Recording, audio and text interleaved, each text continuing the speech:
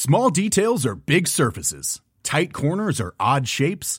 Flat, rounded, textured, or tall.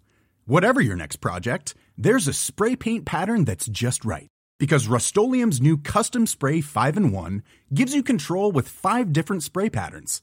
So you can tackle nooks, crannies, edges, and curves without worrying about drips, runs, uneven coverage, or anything else. Custom Spray 5-in-1.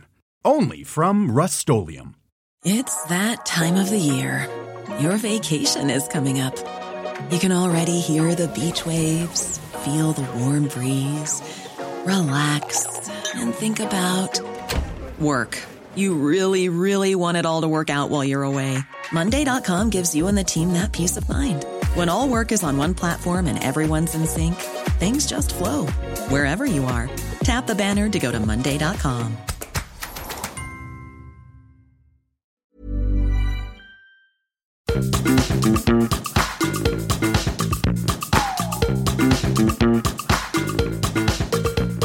This is Reasons to be Cheerful with Ed Miliband and Jeff Lloyd. Well, hello.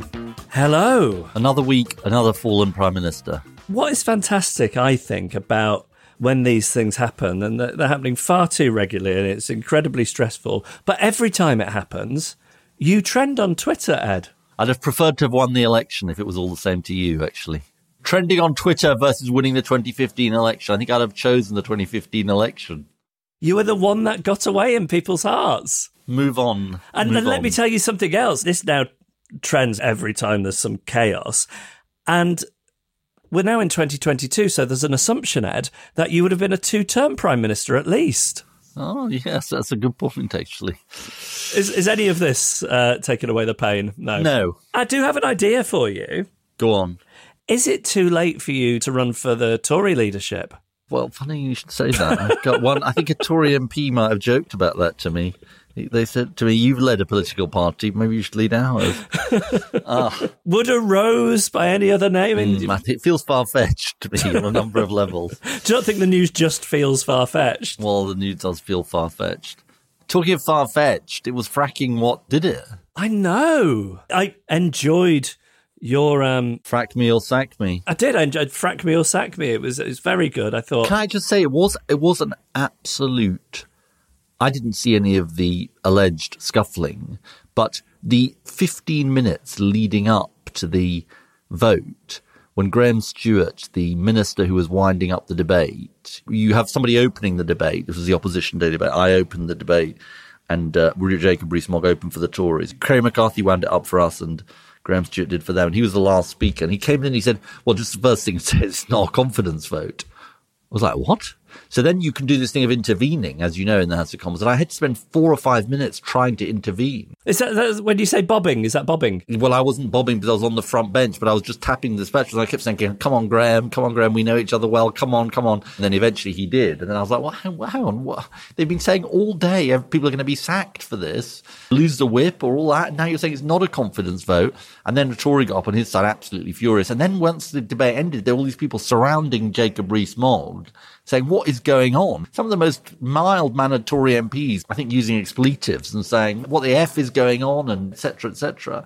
And then it was sort of the chief whips resigned, and then it was the deputy chief whips resigned, and then they haven't resigned, and I think it was just people were absolutely bemused. I had thought a week earlier, I wish I could get odds on Liz Truss not surviving till the end of October. I just had a sense that it was just going to all be over. You had a sixth sense. Well, I don't know about somehow you were such an experienced reader of the political runes. No, by then that you were able to glean that things weren't going great for Liz Truss. Yeah, but thank you very much. Can you give me tonight's lottery numbers?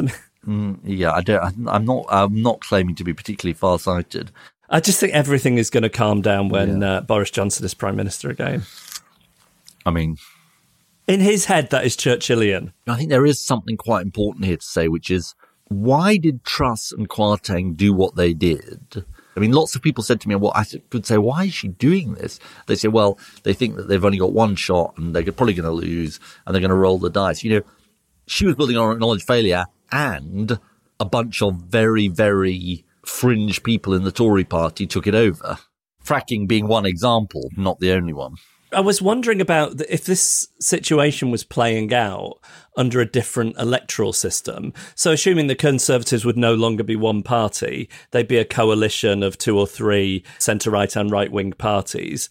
Would there be a general election? Would the smaller parties in a coalition decide to take the chance of an election and forming new coalitions? I just don't know. It's just hard. It's just, I mean, there is something about our parliamentary majority system which means that you can change prime ministers. We talk about the argument for first past the post being a kind of stability, and we've had anything but for so long. It is extraordinary. 5 prime ministers in 6 years. Yeah. People are thinking, I can't afford to pay my bills, and this circus is going on. It's really interesting what does and doesn't filter through to people, because as you say, people are living their lives. People don't always follow the news and the goings on in Westminster. So things that seem very significant to us can happen. Sure. And then you don't see a blip Sure. or a significant Sure. blip in the polls. And yet with this, the public seem to grasp what's going on immediately, be spooked by it. And you saw that reflected almost immediately.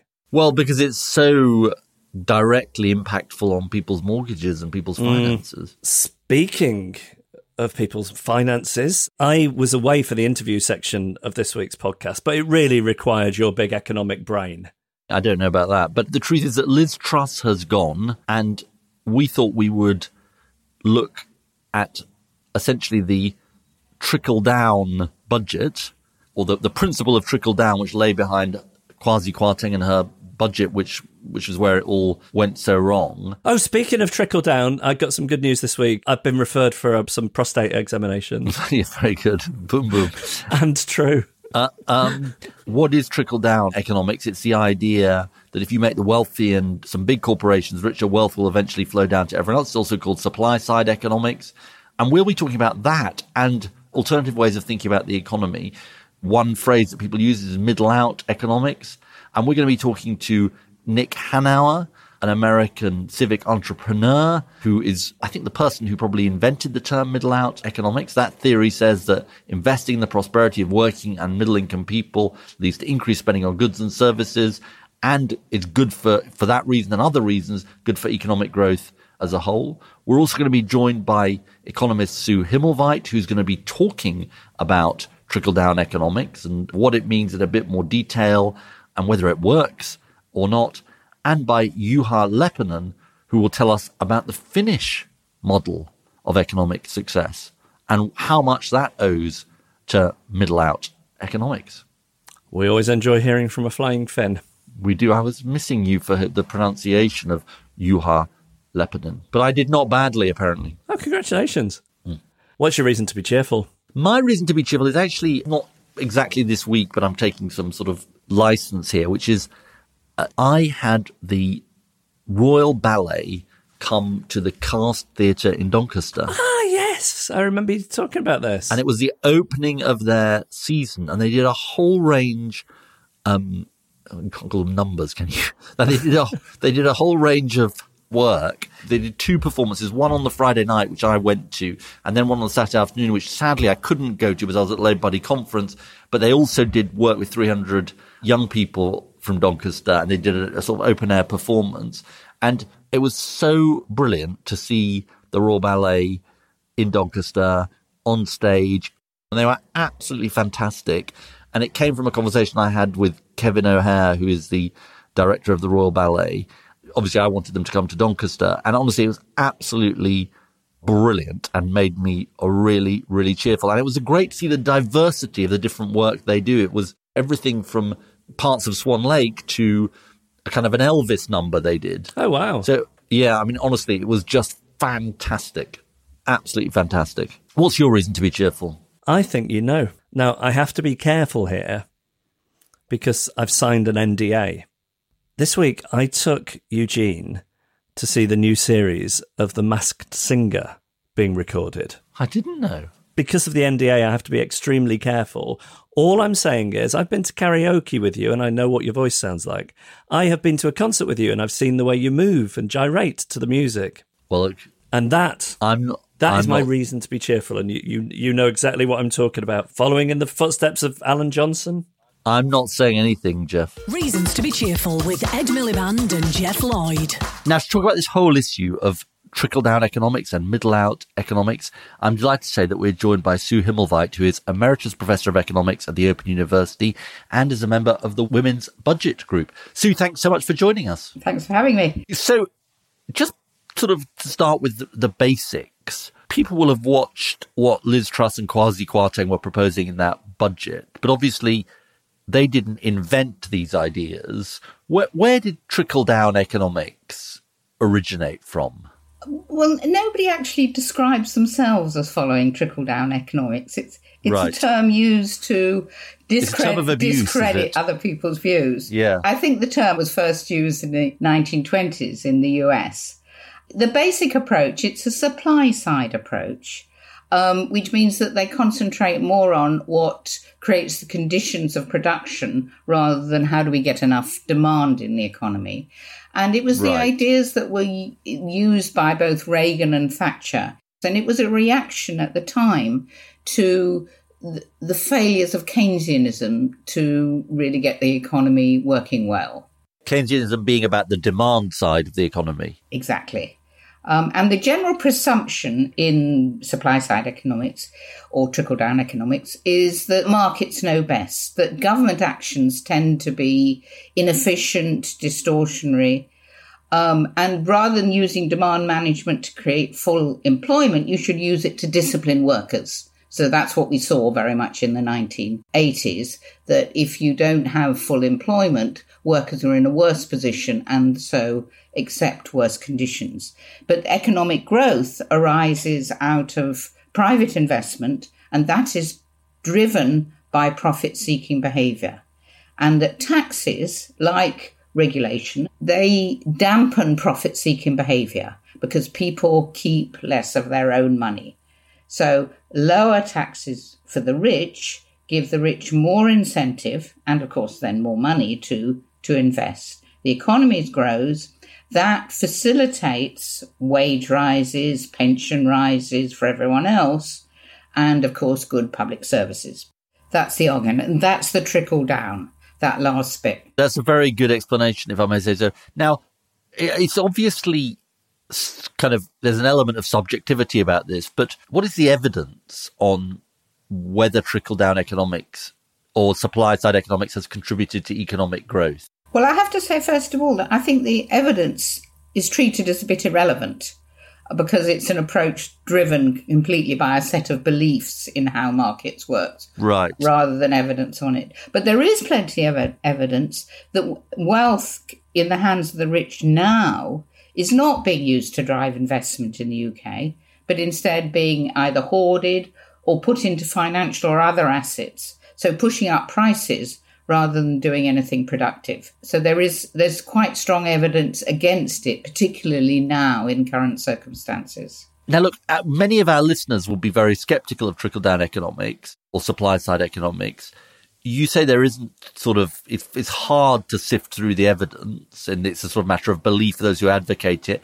How do you then tend to think about it? It seems to me that given that there isn't evidence for it and its effects are massively disequalizing. I'm very interested in creating a more equal society, but there's also good reason for creating a more equal society. You know, even the IMF now says one of the problems with growth, if that's what you're after in an economy, is the levels of inequality that have been produced. So your basic argument is there isn't the evidence to justify this, but we do know it increases inequality because that's almost sort of not its purpose, but it's definitely its effect because it's cutting taxes right at the top, as we saw with that budget. So why would you want to do it fundamentally? Well, I think also a bit more that inequality itself is a bad thing. It's bad for growth. It's bad for having a healthy economy. And you have to know that inequality hampers the economy and everybody's health and well-being. It's bad for the development of skills. It's bad for their health, all the things that actually make a healthy economy. Now, as you've thought about these issues for some time, does it strike you that the mood among economists, of which obviously you're one, has changed on this question of supply side trickle down. We had in the 1980s, in particular the Nigel Lawson's 1988 budget, a very cut taxes at the top budget. We had it with Kwasi Kwarteng's budget. Well, Kwasi Kwarteng's budget got dumped in the bin. Is the mood of either of economists, the public, different than it was back then? I'm not sure we've ever had many economists supporting this sort of view. If you remember, there was a letter from let's defend the economists here.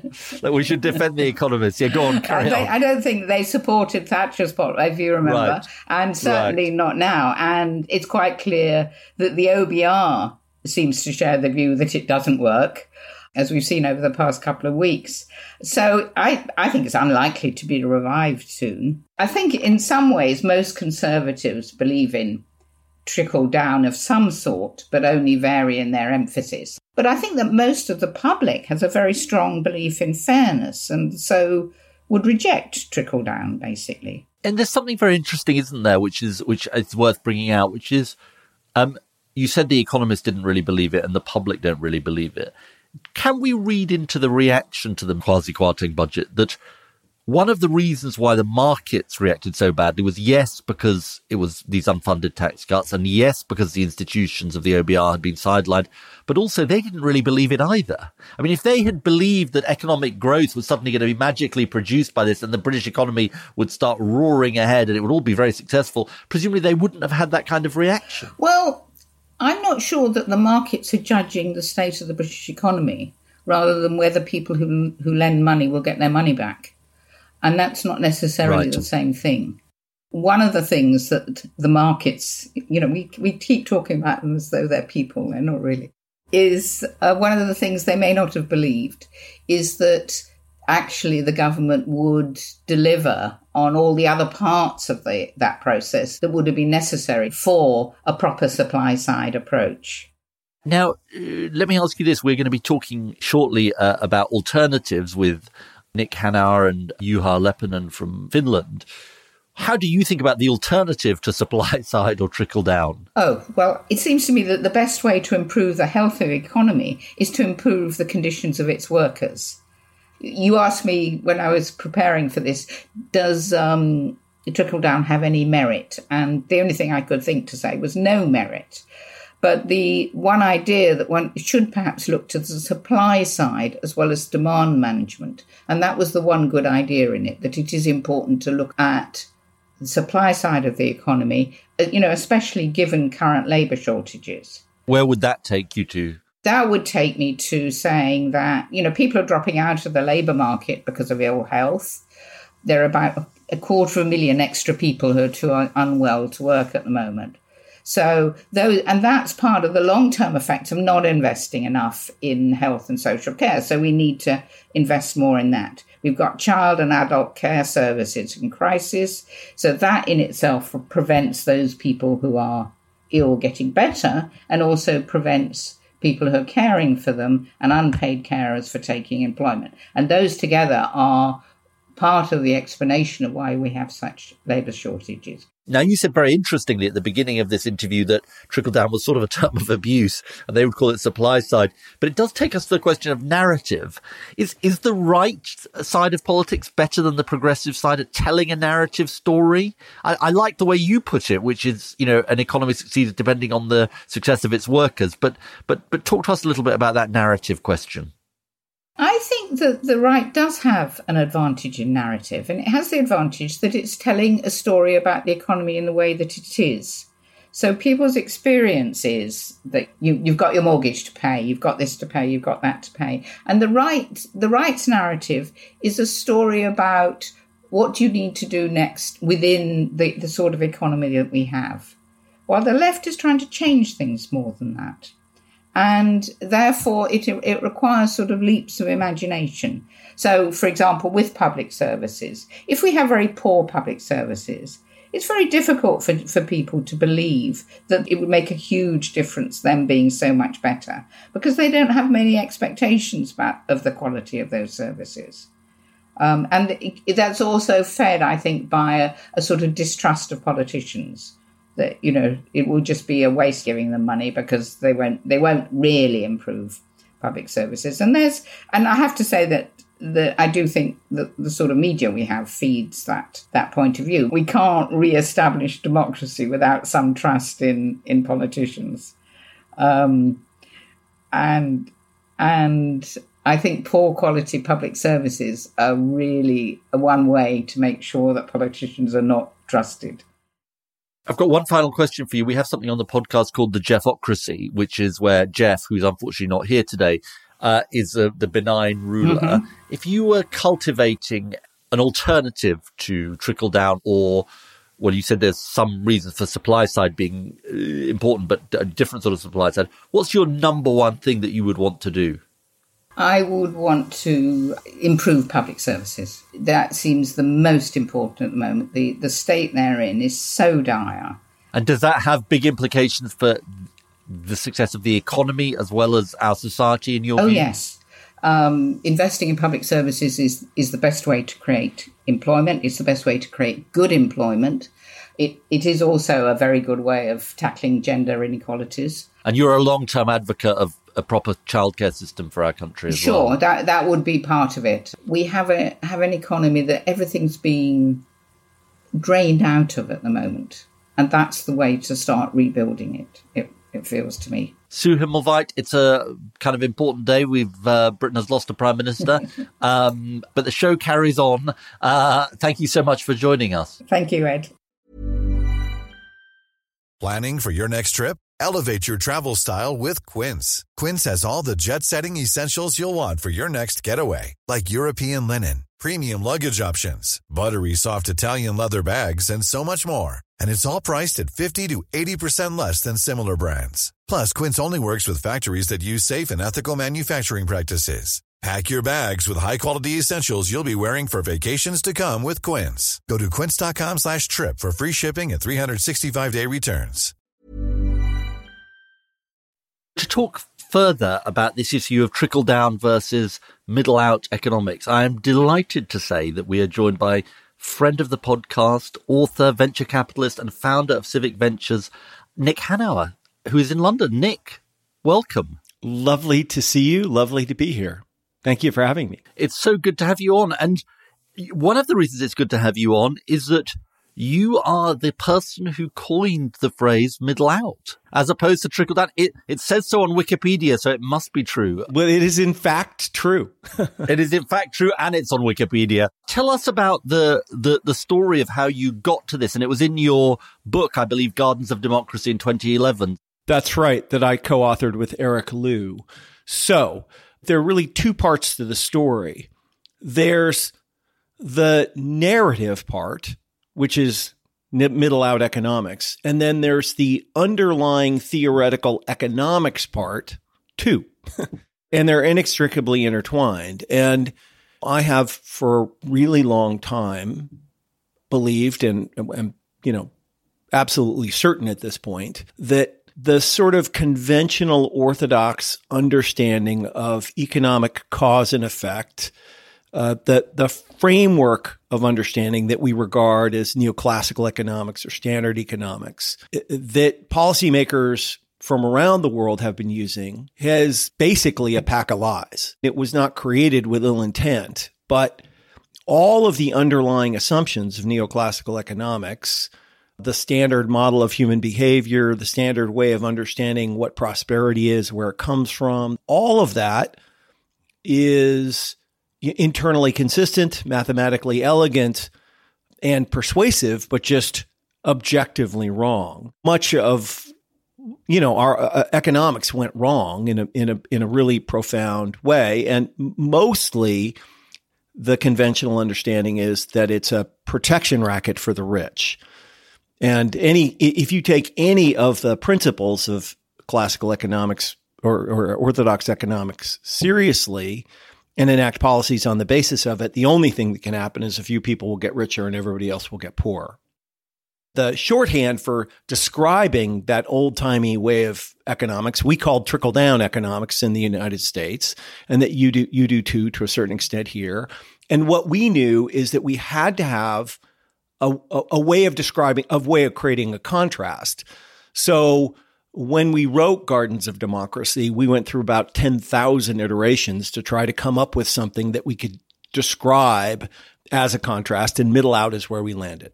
And if you had to describe in simple terms the difference between trickle-down economics and middle-out economics, how would you describe it? So the conventional neoliberal view is that there is always a trade-off between economic efficiency and increasing economic justice. If one thing, like wages, goes up, another thing, like jobs, must go down.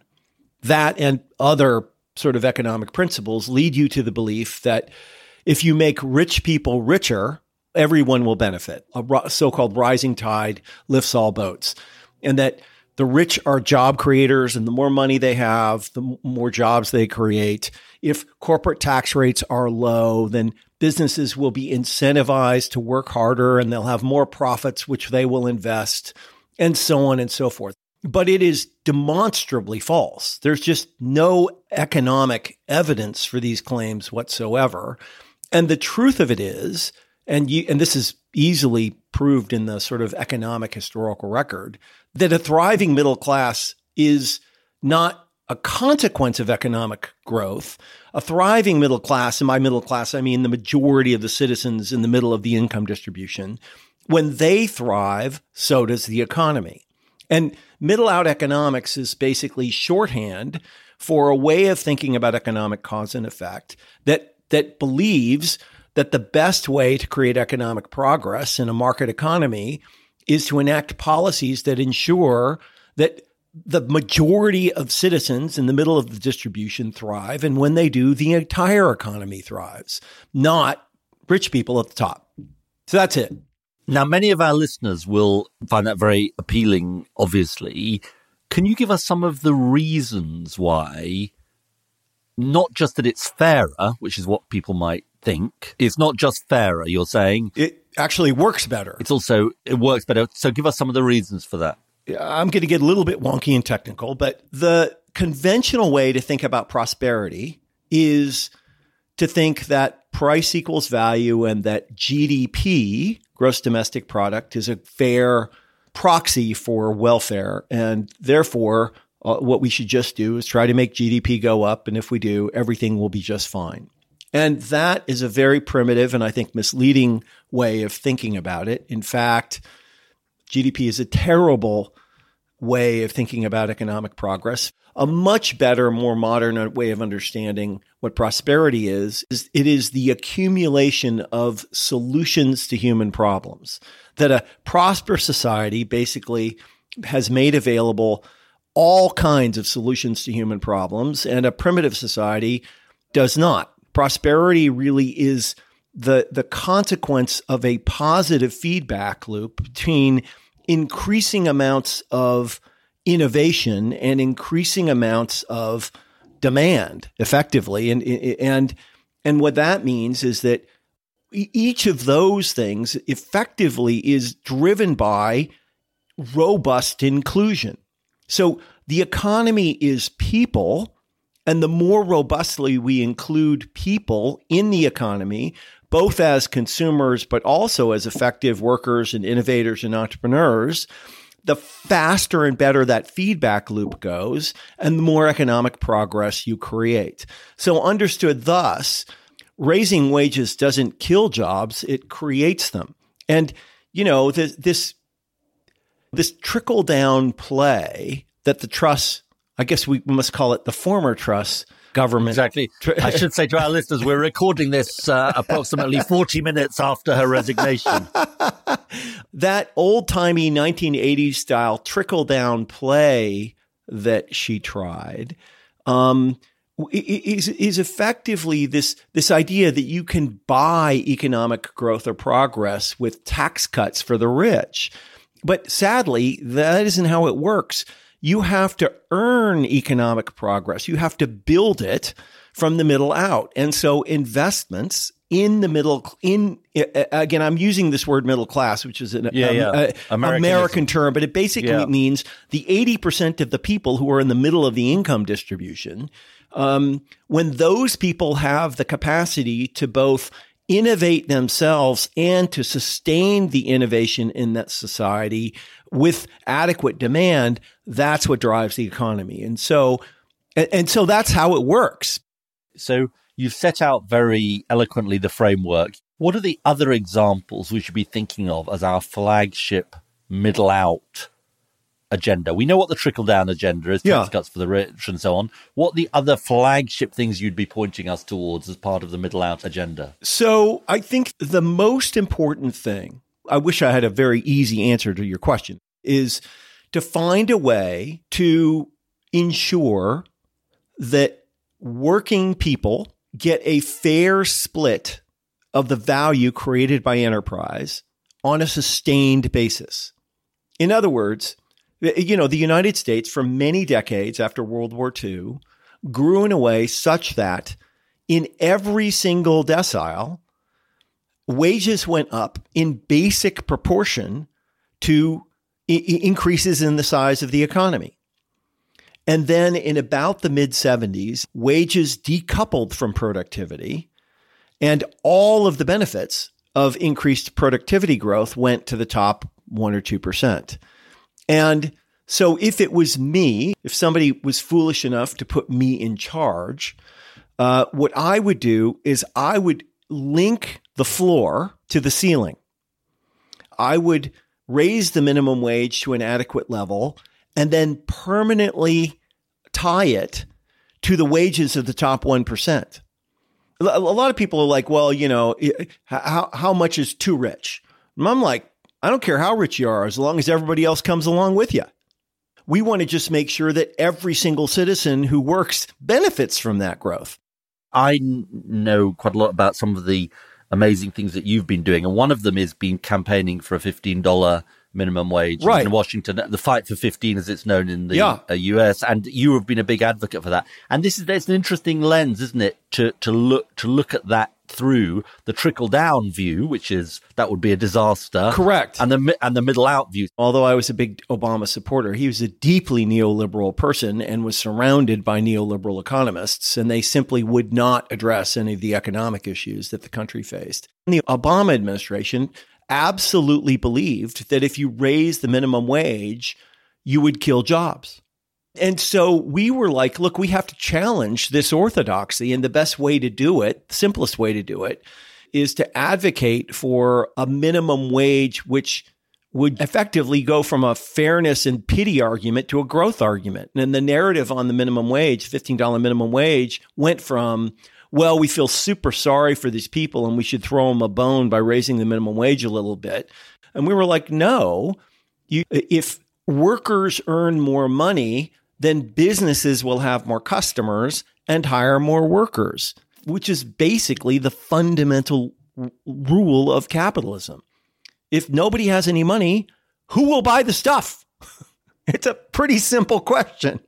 And so the $15 minimum wage was a great policy success, which we started just in a tiny town outside of Seattle. But what we know for absolute certain is that you can raise the minimum wage an enormous amount and see effectively zero negative effect on employment, which begs the question, well, maybe it should be in 30, right? Now, let me ask you one other thing, which is some people would think that the most interesting thing about you, which we haven't yet discussed, is that you are a billionaire. And now, I actually think there are many other more interesting things about your work. But say something about your view of this as somebody who's very much at the upper end of the income scale in terms of trickle down. Yeah. Well, first let me say that I have less than $1 billion US. Oh, right. Okay. But close, a lot. Okay. In about 2007, I got a look at the history of the IRS tax tables. That's the Inland Revenue Service, HMRC. So basically, who made what over generations. And what I discovered was that in 1980, the top 1% of Americans shared about 8% of national income, and that by 2007, the top 1%'s share had grown from 8 to 21 or 22%, while the bottom's share had fallen from 18 to 12. And I just stuck those numbers in a spreadsheet and said, okay, if this pattern continues, what will happen? And the answer is unambiguously revolution. Do you end up with some sort of feudal authoritarian state? And that circumstance didn't seem like it would suit me. I kind of like capitalist democracies and I don't really want to live in a feudal totalitarian state. And so I freaked out and I got to work on this issue. And so I have been on a long, and sometimes unpleasant journey to try to get folks to recognize, particularly people at the top, that no one has a stake in sustaining this thing like we do. And you did a TED talk called The Pitchforks Are Coming, I think. I did. Well, the first one... and that was very controversial.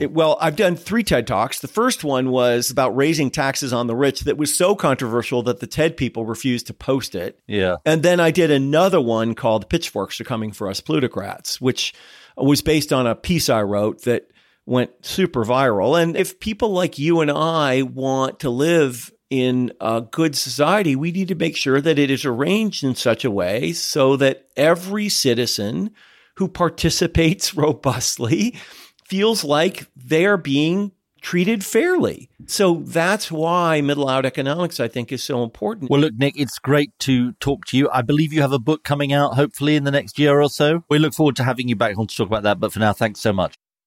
Now, to carry on the conversation, I'm delighted to say that we're joined by Juha Leppänen, who is CEO of Demos Helsinki in Finland.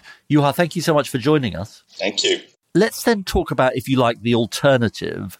So we've heard from Nick Hanauer from the US, this idea of middle out economics.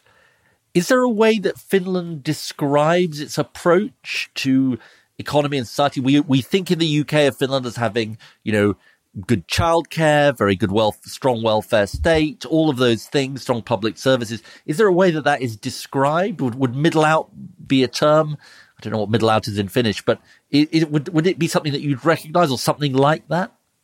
No, absolutely. That's a really, really interesting question, actually, because if you would ask anyone in Finland, they wouldn't most likely recognize that term, nor it would be one through which we would describe the economic model. But then if we actually look at the outputs of the economic model, I can see quite a bit of similarities, what Nick Hanauer would call middle out economics, essentially. And even more so if you basically take the from bottom up to middle out as an approach. There's a to give you a little bit of a context on Finland. One aspect is that there is a wide consensus of the Finnish economic model essentially being an expert-driven model. So that has meant that you need to increase productivity in order to basically have a healthier economy, essentially. But then the other piece of context, which I feel is even more important, is the fact that if you look back historically, Finland used to be one of the poorest countries in Europe, one of the least educated ones as well. Very remote, up north, cold, dark. There's no significant natural resources that we could have been able to build our economic model on. So essentially what that translated in was almost like a national ethos of one needing to bring all the potential of people up, essentially.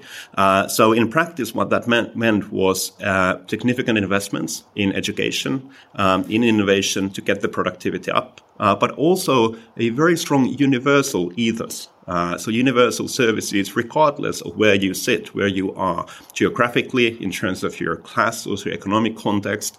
And that was perceived to be almost like a part of the value of the human nature in a way. So it was not as much about the economic model, that was of course part of it, but I would say a broader societal model and an agenda built that is based on investing in people.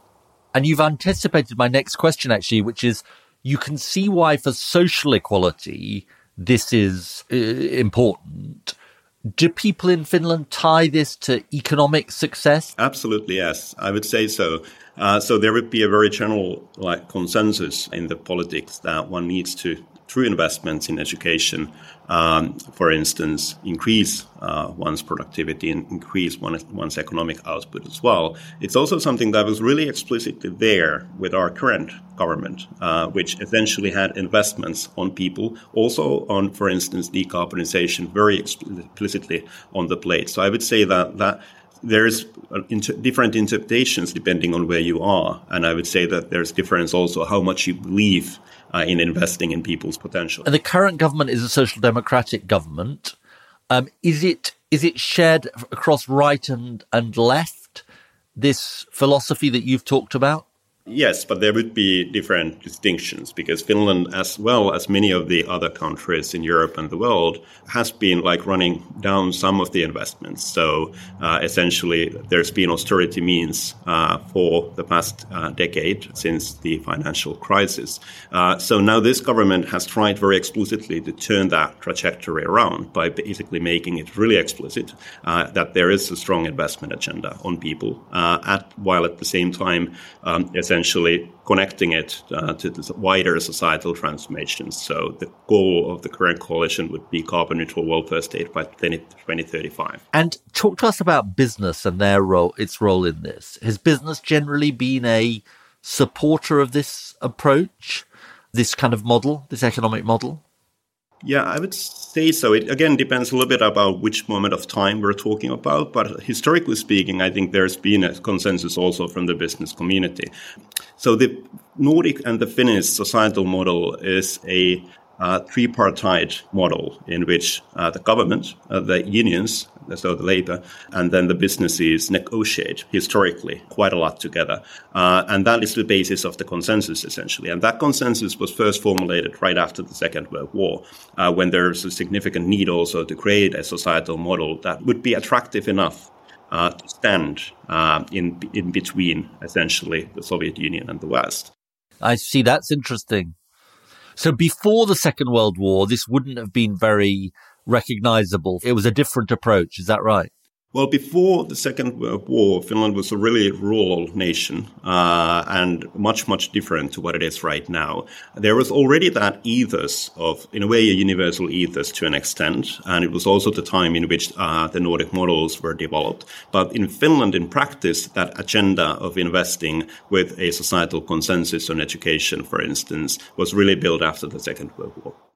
And talk to us about this, your role geographically in the world and the role of your relationship to the Soviet Union in this? Well, Finland, after the Second World War, Finland was one of those rare countries that was left in the middle, in a way.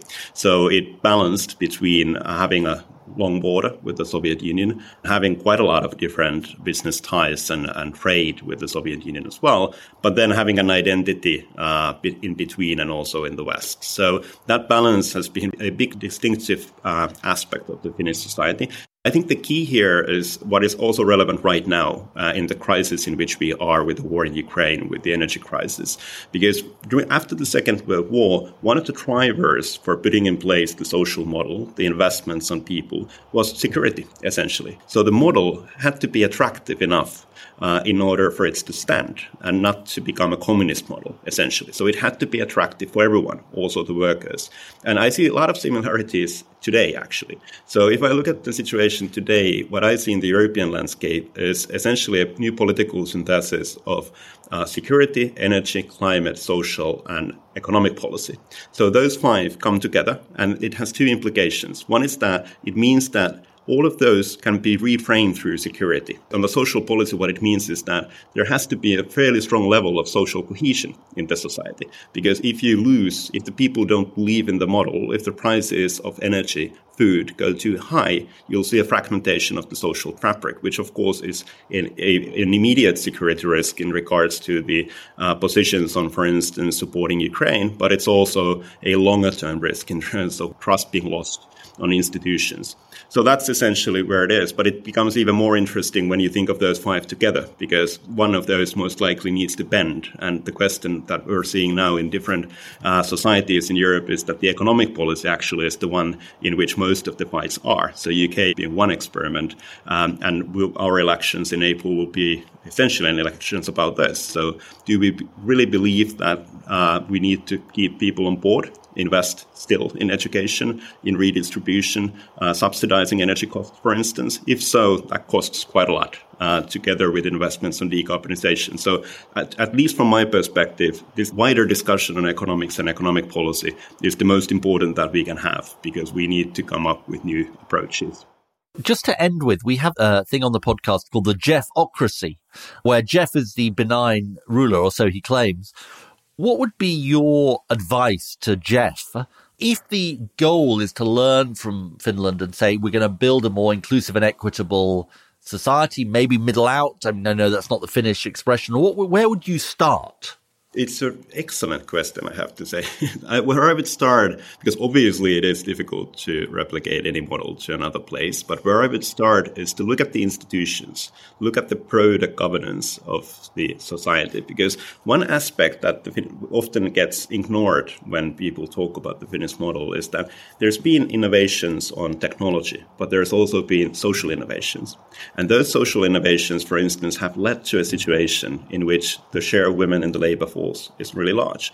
So to understand how those dynamics have formulated, how those institutions have been, first of all, come up with and then institutionalized would be a way to start in terms of learning from the Finnish model. I believe this is going to mark me out as the nerd that I am. I think I have a book somewhere on my shelf called 100 Innovations from Finland. Does that book ring any bells to you? Exactly. That's exactly a book that I would recommend reading. Exactly. I think I get some points for having that book somewhere on my bookshelf. Juha Leppänen, it's been fantastic to talk to you. Thanks so much for joining us. Thanks a lot, Ed. My pleasure. Send us your ideas or suggest a guest for a future episode. Email reasons@cheerfulpodcast.com. Find us on Facebook or tweet @cheerfulpodcast. Well, whoa-ho-ho, we're in the outro. We are, and much like this week's subject and my prostate, I would say the entries for our competition to find a new theme music has been a trickle. It's a quality trickle. Yes, this comes from Jonah Carswell, who says, "Hey, Ed and Jeff." Trickle or treat. Very good. I don't want to be dramatic or anything, but I think I might have made the perfect theme song for your podcast. I'm a 24-year-old singer-songwriter and producer, and I wrote this song a while ago. It's about how the best way to deal with the darkness in the world is to focus on all the progress that we can make and the positive ways in which we can impact the world. This pretty much sums up why I enjoy your podcast, because that's exactly what you guys focus on. He says, I've attached the song. Should we play a bit of it? Let's have a listen.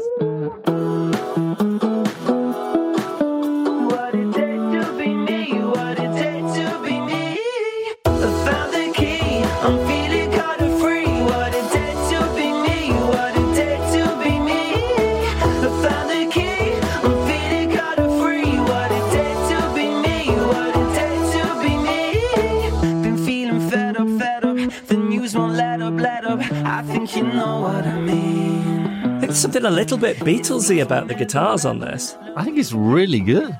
I did have a sneak listen to it earlier and it's been stuck in my head ever since. I'm going to make a point though. Go on. If I went to a tailor's and said, can you make me a pair of trousers specially for my unique contours? And then he gave me a pair of trousers that he made for somebody else, maybe for you. I'm not sure that's quite what I asked for. And I think this song is great, but I do feel a little bit like Jonah's just pulled something that he had ready off the shelf. He doesn't say that, though. I wrote this song a little while ago. You know, the lyrics aren't specific to us, which isn't a requirement. Anyway, well, look, good job, Jonah. I really like the song and it is stuck in my head. Okay, next one. This comes from John Walton, who says, please find attached my submission for the Reasons to be Cheerful theme tune opportunity. I've tried to encompass some of the hints and tips from Ed, Jeff and Dan McGrath, whilst trying to imagine what we listeners would like every week. Listen to this. All 30 tracks of instruments and vocals have been written, played, sung and recorded by me in my DIY home studio. We've got such talented listeners. I know. He says any comments, good or bad, would be greatly appreciated. Warmest regards, John. Let's have a listen. Life is tougher when you're tearful, so start each week with Reasons to be Cheerful. Reasons to be Cheerful with Ed Miliband and Jeff Lloyd. Oh. I mean, I love that resolve there at the end. It's a classic. I know. Do-do-do-do. Bam.